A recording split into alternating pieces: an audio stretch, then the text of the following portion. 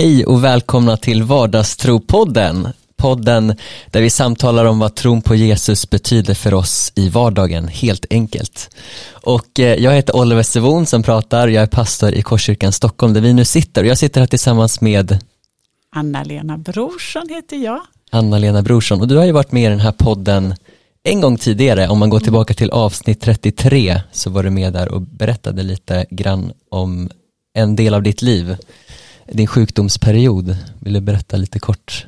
Ja, det var ju så att jag för 3 år sedan, ganska exakt nu, fick en cancerdiagnos att jag hade metastaser typ i hela kroppen.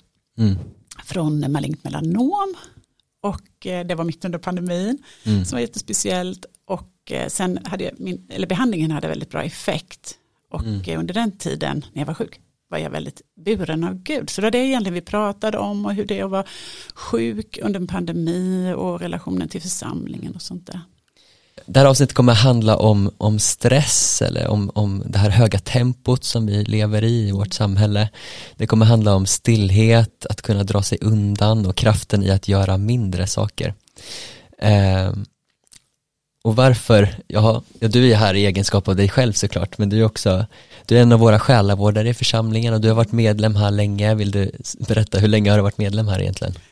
Nej, men jag har ju varit med i Korskyrkan faktiskt i 20 år. Jag tror det är någonstans runt 2004 som jag kom till Korskyrkan. Jag kom ju inte från Stockholm, jag kommer från Jönköping, men då hade jag bott här ett tag och varit med i en annan församling. Men så olika omständigheter så kom jag till Korskyrkan.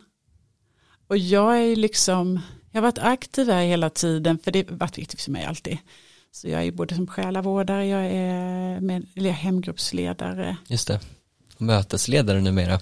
Ja, och jag är servicegruppsledare också. Det är väldigt viktigt. Du är lite överallt. Och du har ju inte ett jätteinaktivt liv i övrigt heller, kan man väl säga. Du kanske kommer in på det senare, men du är ju biträdande lektor på Karolinska universitetssjukhuset, eller universitetet, eller vad säger man? Ja, det heter Karolinska institutet. Det är lite förvirrande, men det är ett universitet, men det är ett medicinskt universitet, så det är Karolinska institutet. Och där utbildar du sjuksköterskor till vardags och jobbar med forskning också. Ja, jag håller på med omvårdnadsforskning eller vårdvetenskap. Det är ju det som, jag är sjuksköterska, så att det är lite det här med vårdandet som jag håller på med. Ja, och barn och ungdomar.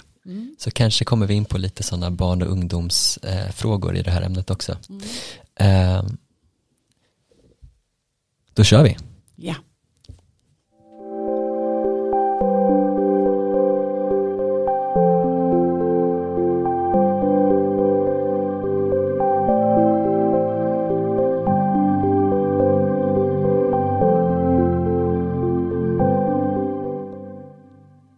Jag hörde för ett tag sedan talas om en känd sociolog som heter Hartmut Rosa, och han har en teori som handlar om acceleration, alltså att vi idag lever i en faslig acceleration av tempot.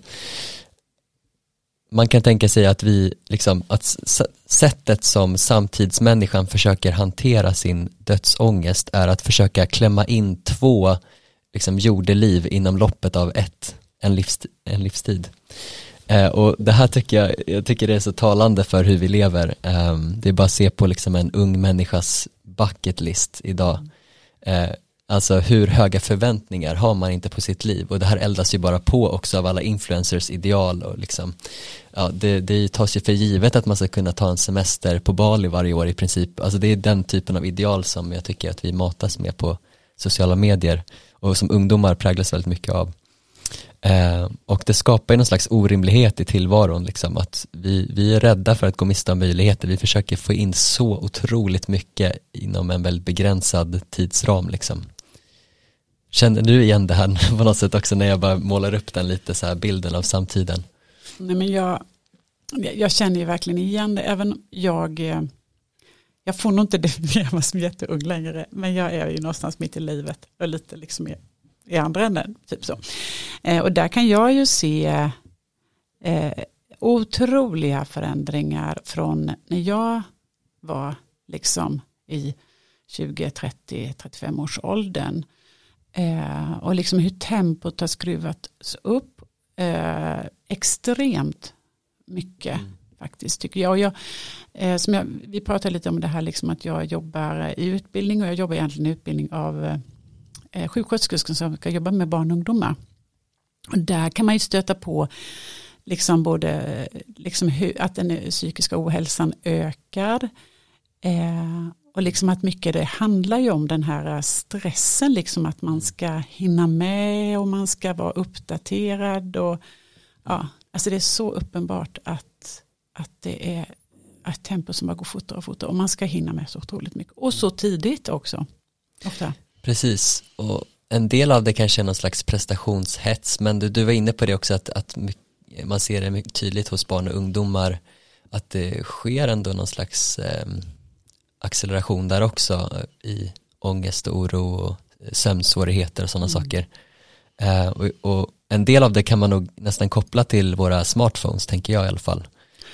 Jo, men det kan man ju liksom se, både att användandet av telefoner, smartphones, ökar. Det finns säkert, jag hänvisar ibland till en rapport om unga skolungdomars hälsovanor som kommer var 4:e år, och det kommer nu förra året, och varje gång de här kom så är det ju liksom, det är mer och mer, och det kanske inte är så konstigt, för att för 20 år, jag tänker själv då för 20 år sedan, jag menar, det var ju då jag köpte min kanske första min telefon, och vi använde inte dem då i början på det här sättet, för det var ju ganska dyrt, och så har det bara eskalerat, och nu är det liksom att folk tar i sina telefoner extremt många gånger per dygn. Jag tror jag har en siffra på det. Jag tror du hade det faktiskt. 2617 gånger i genomsnitt rör man vid sin telefon varje dag. Ja. Det är helt galet när man hör på det sättet. Ja, men det är helt märkligt, och att man ska liksom... Jag lever ju inte i det här, så att jag kan inte för egen sak uttala om det, men man ska vara så uppdaterad hela tiden på Snapchat. För unga människor är det ju liksom Snapchat, ja, precis. Och man kanske behöver. TikTok är det ju liksom, det är ju de två, och sen för lite äldre är det ju Instagram och Facebook. Det är liksom, det har ju också så här vetenskapligt. Facebook kanske är din generation mer. Ja, men alltså man vet att äldre människor, eller kanske över 40, kanske då är det Facebook och Instagram, och för de yngre är det verkligen, det är liksom, det finns ganska. Och för en del kanske det är mejlen eller andra saker, men det finns ju ofta någonting på vår telefon som skapar den här otroliga beroendet och dragningskraften. Men jag tänker att för oss alla gäller ju det att vi matar oss med väldigt mycket fler intryck varje dag än vad vi har gjort tidigare.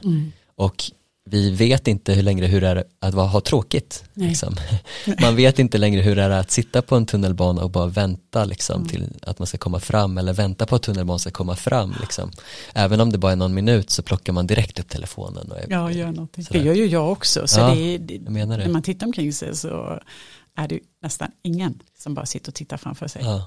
Och det talar ju för någon slags acceleration av tempot, eller att vi eliminerar liksom de här små stunderna av väntan och stillhet ifrån vår vardag. Och jag tänker att risken med den här väldigt intrycksmättade samtiden som vi lever i, liven som vi lever, det är att bara det som skriker högst når oss. Och ofta kanske det då är underhållning och det är konsumtion, och det är det som väldigt mycket präglar våra liv. Och det här blir hot för en Jesus efterföljare idag. Och därför tänker jag att det är så viktigt att vi pratar om de här sakerna i relation till vårt lärjungaskap till Jesus. Ja, det är jätteviktigt. Vi lever ju också nu i en adventstid, och jag tycker man ser det här jättetydligt nu. Vi har Black Week här bakom oss, en vecka bakåt var någonting sånt. Tydligt liksom hur vi matar oss med reklambudskap som skriker åt oss att vi behöver saker som vi egentligen inte behöver, lockar oss till att köpa allt möjligt. En grej som jag hörde om för 1 år sedan, tror jag, det var den här nya trenden med nissebus som drabbar småbarnsföräldrar som pesten. Och jag läste någon debattartikel om det där, en småbarnsmamma som protesterade mot den här trenden och tyckte att nej, men vi kan inte liksom ge oss in i ännu en liksom sån här grej som kommer skapa så mycket stress för oss mammor liksom. Och när man väl har etablerat den traditionen av att så måste man ju liksom fortsätta upprätthålla den också. Men vad är det här med Nissebus? Det har du också hört alltså jag har också hört det, och för det var liksom, jag fick nästan själv konstruera vad det var, för jag var på Friskis här för ett par veckor sedan, och då hörde jag, när passet var klart, att hon som ledde, hon är väl lite, kanske 35-40 år, 40 kanske.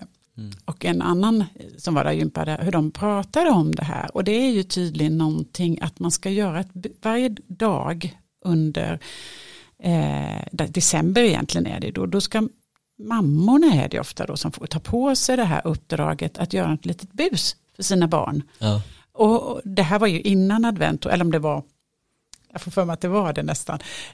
Och då hade hon insett att det här kommer inte funka. Jag hinner inte med det också. I december månad liksom, när det är så mycket annat. Ja, och man ska köpa julklappar och man ska vara väldigt många julklappar och det ska slås in och sen är det en massa annat som man liksom på något sätt, så den här ledaren, hon, jag kommer inte ihåg hur det var, men hon skulle smita undan det här, liksom, Nisse skulle resa bort eller något och kanske kom tillbaka till julklapparna, så hon konstruerade något.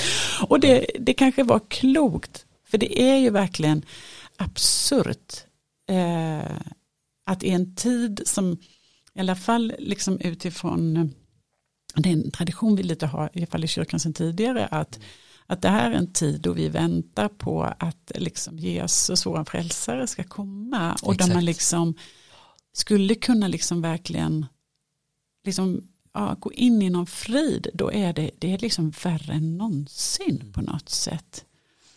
Jag tänker att vi ska gå vidare och prata lite om hur brådskan påverkar vårt liv och ditt liv.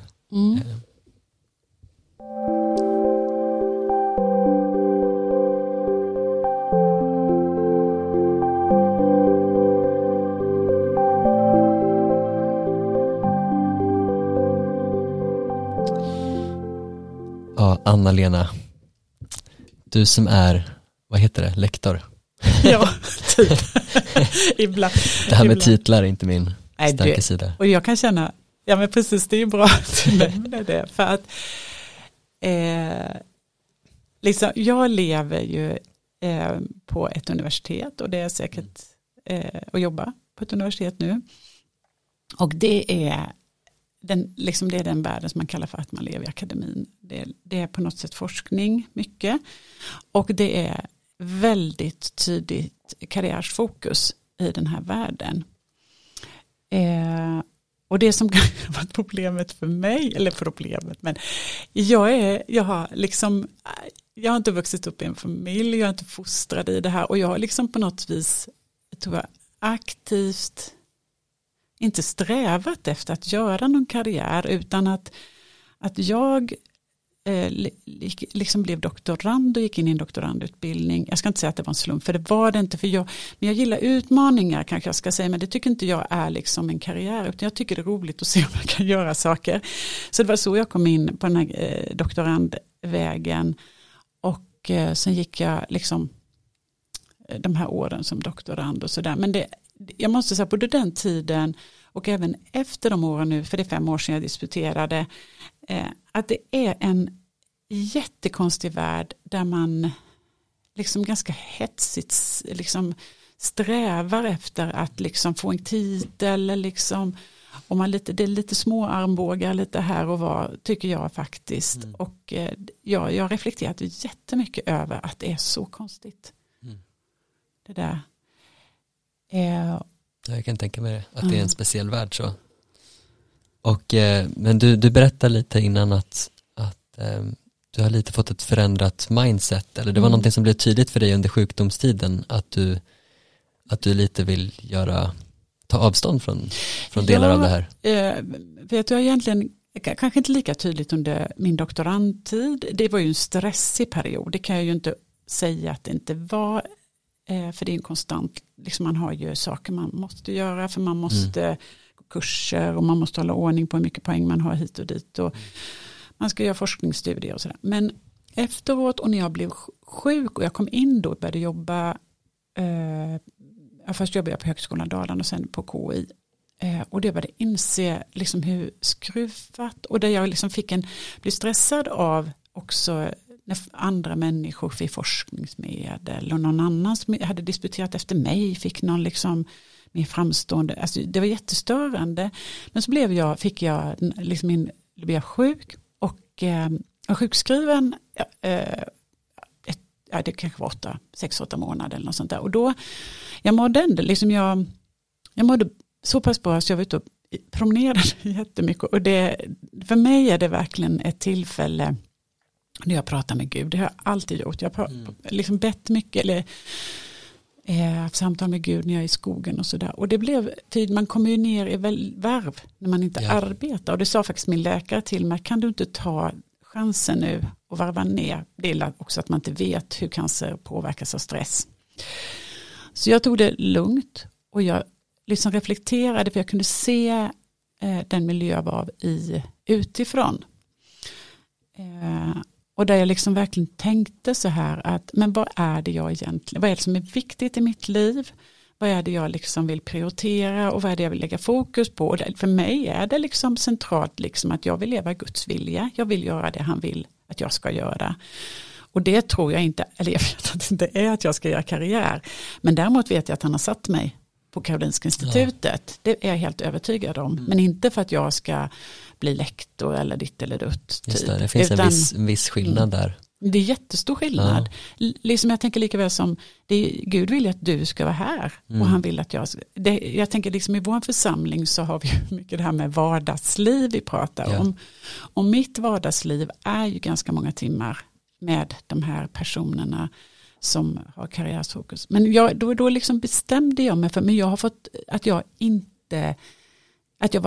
ska inte sträva efter att jag måste ha någon fin titel eller någonting sånt där. Sen är det inte lätt, för när man är den enda nästan som tänker så. Sen har jag ju kollegor som jag förstås kan reflektera över den här crazy världen på något sätt med. För det är ju inte bara jag som tycker det är galet eller att det är konstigt. Nej. Och lite skruvat så. Men då bestämde jag mig för det. Sen måste jag säga att jag har fått återfall. Eller det är inte så lätt. Så ibland faller man tillbaka. Men jag påminner mig väldigt mycket om det. Och jag måste säga att både utifrån, jag är så glad för min hemgrupp. För jag tycker att jag liksom där är jag liksom mitt rätta jag. Jag är bara, man är Anna-Lena. Och likadant i församlingen så är vi liksom de individerna vi är liksom i vår tro på något sätt, och där är vi inga titlar. Och jag tror att det är väldigt hälsosamt att vara i sådana miljöer där liksom när man inte är på jobb. För sådana som mig som lever i en värld där det är väldigt mycket. Men jag tror att det här gäller många, alltså att man blir i det här samhället lätt det man gör. Det är bara att kolla på vad är det första frågan man får när man presenterar sig. Det är oftast vad jobbar du med? Eller hur? Och om man då inte har ett jobb eller jobbet kanske inte är det viktigaste i ens liv och så vidare, då blir det nästan lite skamfyllt att svara på det. Jättejobbigt. Jag tänker att vi ska gå vidare med att prata om nu lite mer lösningsförslagen. Alltså vad ger tron oss för verktyg, för resurser?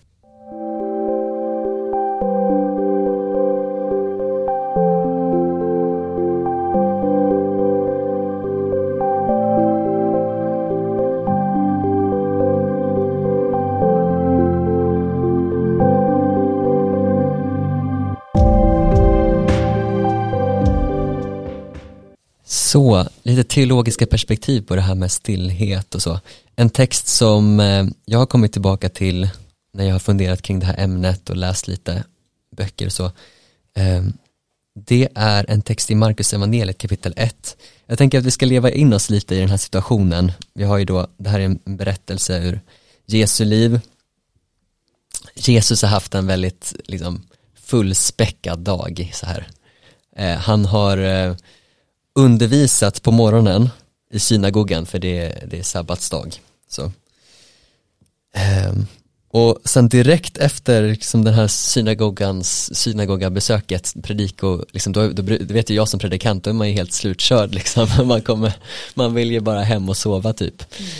Men då fortsätter Jesus med after church hemma hos Petrus, och han har liksom helat Petrus svärmor där. Och sen fortsätter det med att det står att de bär liksom dit alla som är sjuka och plågade på olika sätt till det här hemmet där Jesus finns. Så att han har fullt upp hela kvällen. Det står så här: på kvällen när solen hade gått ner, då är det sent alltså, då kom man till honom med alla som var sjuka och besatta. Hela staden var samlad utanför dörren. Det verkar väldigt jobbigt tycker jag. Ja. Hela staden liksom bara väntar på Jesus. Han botade många som led av olika sjukdomar och drev ut många onda andar. Och då kommer vi sen till vers 35. Och då står det så här, det här är jättemärkligt, men då står det så här: tidigt på morgonen, medan det ännu var mörkt, steg Jesus upp och gick ut till en enslig plats och bad där. Simon och de som var med honom skyndade efter. Och när de fann Jesus sa de till honom: alla söker efter dig. Han sa: vi går någon annanstans till byarna här omkring så att jag kan predika där också. Det är därför jag har kommit. Och han gick och predikade i deras synagogor i hela Galileen och drev ut de onda andarna. Alltså tänk dig det här scenariot då, som Simon Petrus säger, alltså det här är din chans, alla söker efter dig, hela staden är samlad utanför dörren, och Jesus säger nej. Jesus säger nej, vi går bort från staden och vi går till de här små byarna här omkring istället. Vi lämnar folkmassorna som behöver honom, alltså de är liksom, kommer ju med behov för att de söker Jesus för att de har sjukdomar och onda andar och annat. Och jag tycker som modern människa som läser det här så kan jag tycka att det känns märkligt av Jesus. Alltså jag tänker i effektivitet, jag tänker i maximera möjligheten, jag tänker ta vara på din chans Jesus. Eller hur? Nu har du chansen, du har en hel liksom, skara människor här som vill höra dig predika. Varför ska du gå till liksom, de här småställena istället? Och dessutom då en annan insikt från den här texten, att Jesus inser, han förstår sitt behov av vila. Han går undan till, alltså han går upp mitt i natten för att få chansen att bara vara med sin fader i bön.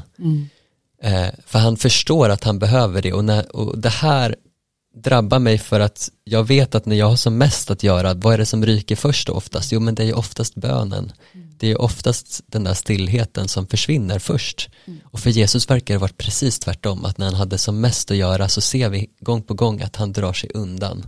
Han behöver dra sig undan folkmassorna, han behöver spendera tid i bön och stillhet och tystnad. Vad tänker du när du hör den här texten? Nej, men jag tycker också det är väldigt intressant att han markerar så tydligt här, och det gör ju Jesus, och hela hans liv är ju väldigt tydligt att men lite ha tålamod, och också att backa på något sätt och ta det lugnt. Jag menar, det är ju flera gånger det beskrivs att han går undan och liksom drar sig undan i en båt, för det var för många lite så här. Ja, exakt. Så att jag tänker liksom att det är också ett sätt för Jesus att tala till oss, att vi kanske liksom många av oss borde tänka efter lite, liksom hur ser mitt liv ut, och kanske också fundera lite på det här perspektivet också, som vi pratade lite om innan här, att Jesus väntade ju alltså utifrån hur länge folk levde på den tiden, så väntade han ju jättelänge, eller det var ju Gud typ som hade 30 år så levde han som snickare. Så det tycker jag är jättefascinerande. Om man bara lyfter ut liksom det och tänker frälsningsberättelsen, liksom, alltså Guds plan för världen. Jo, men Gud blir människa i Jesus Kristus, och vad gör han? Han spenderar större delen av sitt liv med att jobba helt okänd, liksom, undangömt så.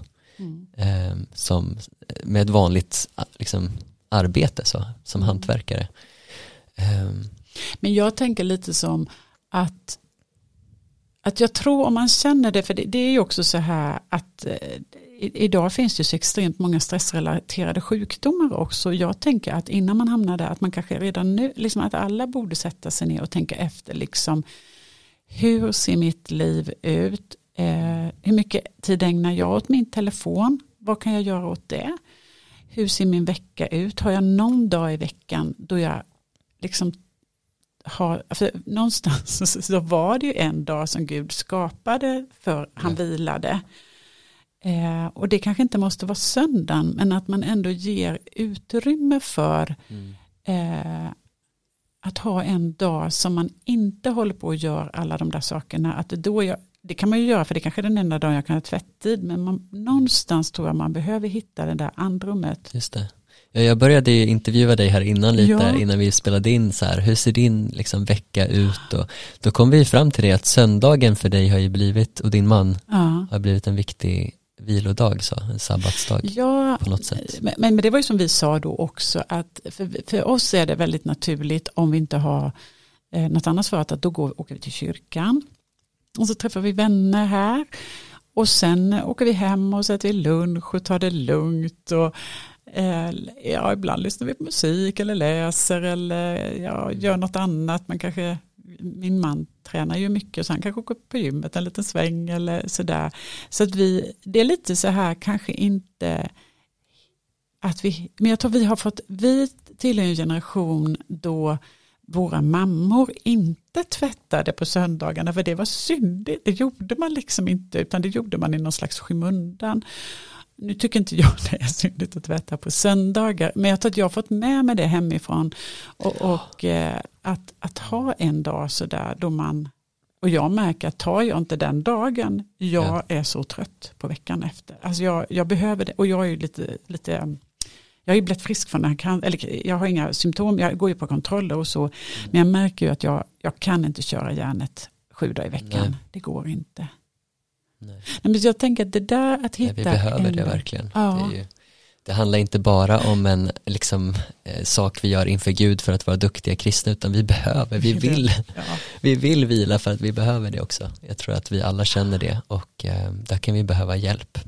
Ja, och jag tänker så här för att det är lite så här, jag tror man måste ta beslut lite ibland i sitt liv att jag gör så här och att man gör lite. Alltså man inte har olika, nu kan det vara att man kan jobba på ett sjukhus och då jobbar man ibland på söndagen och lördagen och sådär. Men ta en dag, att du tar liksom en dag då man ger sig själv lite, och sen får man ju själv bestämma vad är vila. Men man kanske ska fundera lite på att det verkligen är avkoppling. Ja. Så. Precis, men Bibeln talar ju om att helga vilodagen, och när man helgar någonting, alltså det är sabbatsbudet då som vi talar om från Gamla testamentet, att helga någonting, att avskilja någonting, det handlar ju också om att man då behöver göra aktiva val i sitt liv för att det ska kunna bli en avskild dag. Så behöver jag kanske planera liksom att se till att, för mig är måndagen nu min viktigaste sabbatsdag, liksom lediga dag som jag försöker hålla på, och en viktig grej för mig då, det är att se till att jag har hunnit kanske tvätta eller diska och planera matinköp och sånt en annan dag, så att jag vet att jag kan hålla undan måndagen och att jag gör allt för att undvika att lägga in den typen av sysslor liksom, för att det verkligen ska bli en avskild dag då jag får tid för tillbedjan, för att spendera tid med Gud, men också för liksom bara njuta av det som jag redan har och få syn på alla de gåvor som vi redan är med givna och inte behöva liksom jaga efter mer och nytt. Jag tror att det är mycket det handlar om. Nej, men jag tror också det. Jag har ju också så här, för jag har ju, det nämnde jag ju för dig, att jag har ju sånt där jobb när man har mycket mejlkonversation och jag har mejl i min telefon, men jag har faktiskt slått av så jag har den där för där ligger min kalender också, men jag tittar inte på mina kollegor, de kollar ju framåt söndag eftermiddag, kollar de ju mejlen och så börjar de jobba, fast det är ju inte egentligen en arbetsdag, men så gör ju de flesta, så gör inte jag har bestämt att nej. Så jag har avslagit de där notisen och jag har slått av väldigt mycket sådana pushnotiser för att minska stressen. Och jag tror att det är liksom att man måste fundera på att träna sig i att liksom inte hela tiden, för det handlar ju om att minska intrycken, tror jag. För det handlar inte bara om, alltså då när jag talar nu om att planera att göra medvetna val, då handlar inte det bara om att se till att fylla upp de andra dagarna, utan det är ju det handlar ju mycket mer om att kapa saker. Vad är det jag kan kapa? Och att vara ganska radikal där. Du pratar om digitala vanor, notiser. Jag tror att det är faktiskt en sån sak som slukar väldigt mycket tid annars. En sak där vi kan kapa väldigt många timmar. Och där man kanske också liksom, för det är också så här beteende som jag kan se, som kanske inte är lika vanligt i min generation, men som förekommer i den yngre generationen. Det är ju lite så här att om du och jag sitter och fikar, Oliver, och så går jag iväg, då tar du upp telefonen och så börjar du kolla på någon YouTube-klipp. Ja, det är lätt så. Jag har ju varit med om det jätteofta, och det kanske är en sån sak man faktiskt ska fundera på. Varför gör jag det? Ja. Det är ofta... Och vad gör det med samtalet? Ja. Och vad gör det med den man faktiskt fikar med? Ja, så jag tänker man ska fundera lite på kanske, och lite rannsaka. Alltså, och det är ju inte så att det gäller ju alla generationer det här. Ja, fast vi har lite olika saker. På olika sätt, ja. Jag tänker 2 saker egentligen utifrån den här texten jag läste också, om att Jesus gick undan, och att han också hade en förmåga att kunna gå vidare från en akut omständighet och liksom gå till någonting annat. Alltså varför gjorde han det? Jag tänker att det måste bero på, för det första, att han levde i en enorm tillit hela tiden till sin fader. Alltså Jesus säger att liksom allt vad jag gör, det har jag sett min fader göra, och så vidare. Alltså att han lever i den tilliten och lydnaden till Guds tilltal och röst. Och jag tänker att det skapar en vila i hans liv, eller en vilsam rytm liksom. För att vi kan inte vara överallt samtidigt, och vi kan inte göra allting. Det är en del av den mänskliga inbyggda begränsningen. Vi är byggda med begränsningar liksom.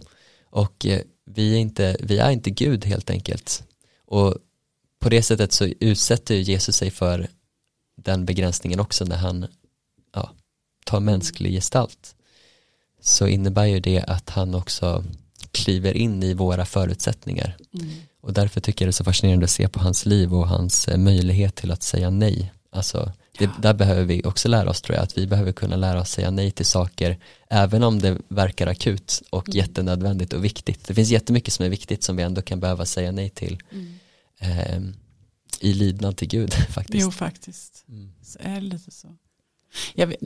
Jag gjorde en liten reflektion när det här är väldigt länge som det var någon sån här, jag kommer inte ihåg om det var en andaktsbok eller en annan bok, så här som jag läste, och då var det en berättelse, den här känns säkert många om som är lika gammal som mig, men det var en berättelse om en man som i hans kalender så stod det med jämna mellanrum, liksom, han hade en väldigt fullbokad kalender, så stod det att han skulle hjälpa Gunnar.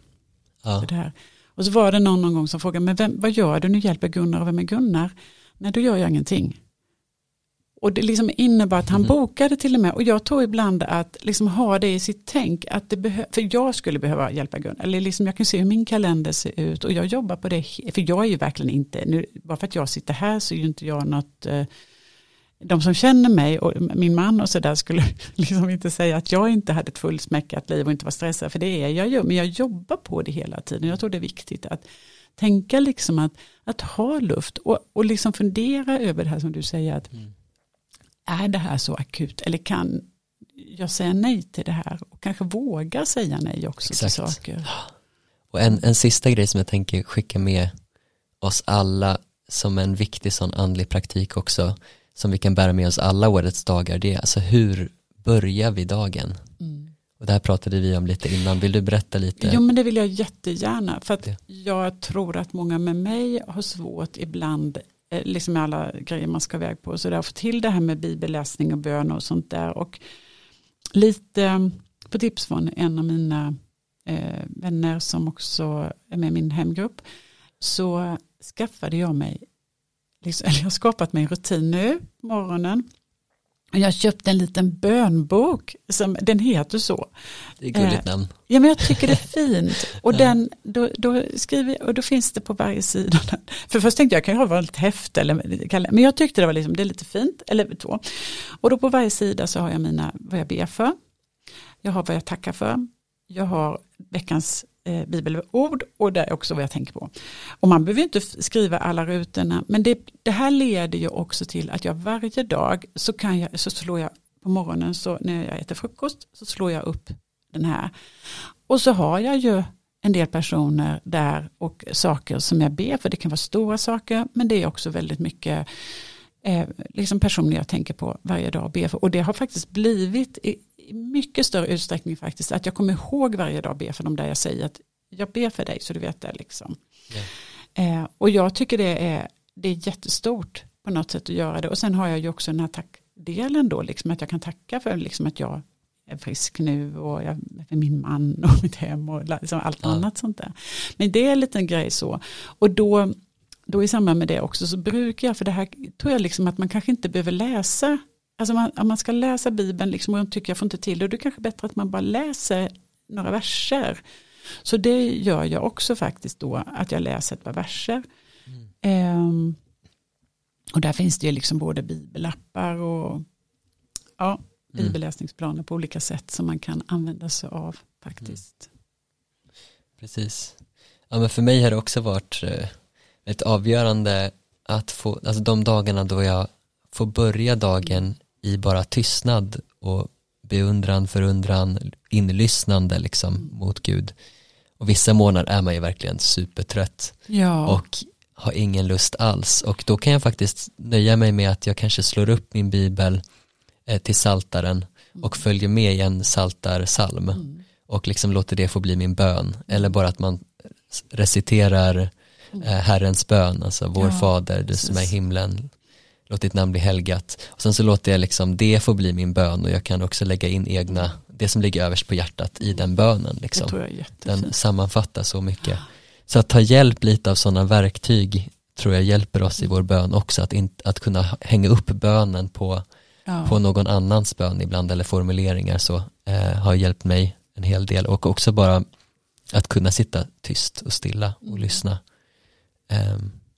För bön är ju kommunikation, det är inte bara... Ja, jag tänker, så är det för mig också ibland, att ibland är det liksom precis som du säger, jag är bara liksom tyst och så säger jag, Gud, jag är så trött idag. Och så som du säger, att man kan läsa en psalm. Sen, jag tänker också liksom på Herrens bön. Liksom, det är ju faktiskt så att Gud, liksom Jesus har ju gett oss den här som en hjälp på något sätt, där, som inkluderar liksom alla saker i livet, och liksom där vi också upphöjer Gud för det han har gjort för oss på något sätt. Så men man får in nästan allt i den bönen, skulle jag våga säga faktiskt. Ja. Men att jag menar, det är klart att, för jag tycker också, för mig, för jag tycker det är svårt, men jag försöker liksom när jag sitter där med min frukost, och det här tror jag liksom att skapas en bra rutin. Exakt. Även om det kan variera, men att man liksom på något sätt någonstans där, och det är, jag tycker de dagar jag gör, vilket nu är de flesta, det blir en bra start på dagen. Exakt, jag läste en bok här i somras av Dietrich Bonhoeffer, du vet, tyske teologen där, där han skrev så här: morgonandakten bestämmer dagen. Den förslösade tiden som vi skäms för, frestelserna som vi faller för, svagheten och obeslutsamheten i arbetet, slappheten och oredan i tankarna och umgänget med andra. Allt detta har ofta sin grund i den försummade morgonsamlingen. Ja. Jag tycker det var väldigt skarpt formulerat. Det var väldigt skarpt. Och men jag tycker det stämmer in ganska mycket på min egen erfarenhet. Ja, jag håller med. Faktiskt. Och sen om du känner, jag är inte alls en morgonmänniska, jag ska inte tvinga dig in i någonting, men det viktiga är att vi tar den där tiden att, precis som Jesus, gå undan i stillhet. Jag tror att det har en avgörande betydelse för hur vi lever våra liv i det offentliga. Ja, men det kan ju vara liksom fundera, för det är ju så olika vi är, och där tycker jag man måste vara snäll mot sig själv och hitta någon gång på dagen som jag viker en stund för Gud liksom. Men det är svårt. Det är jättesvårt. Och det har ju med hur vårt samhälle är uppbyggt och den här stressen och så. Ska vi bara skicka iväg våra lyssnare nu med en bön? Ja, både för dem och för oss själva. Så får vi avsluta det här samtalet för nu och fortsätta kanske i andra forum. Ja. För det är ett viktigt samtalsämne. Det är det. Vill du leda oss i bönen, Anna-Lena? Absolut. Jesus, tack för det här samtalet vi har haft, Herre. Herre, tack att du ser var och en som lyssnar. Herre, du ser vilka tankar som har växt. Jesus, jag ber dig att du ska hjälpa till att hitta strategier för att kunna vila, att hitta vad man kan göra åt om man lever i en stressig miljö.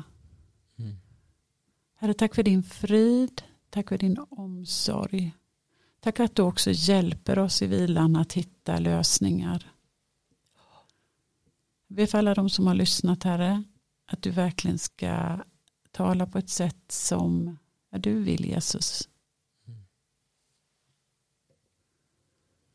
Tack för den här tiden och att vi verkligen kan få ta tillfällen nu i adventstid att vänta, vila, se fram emot din ankomst, Jesus. Amen.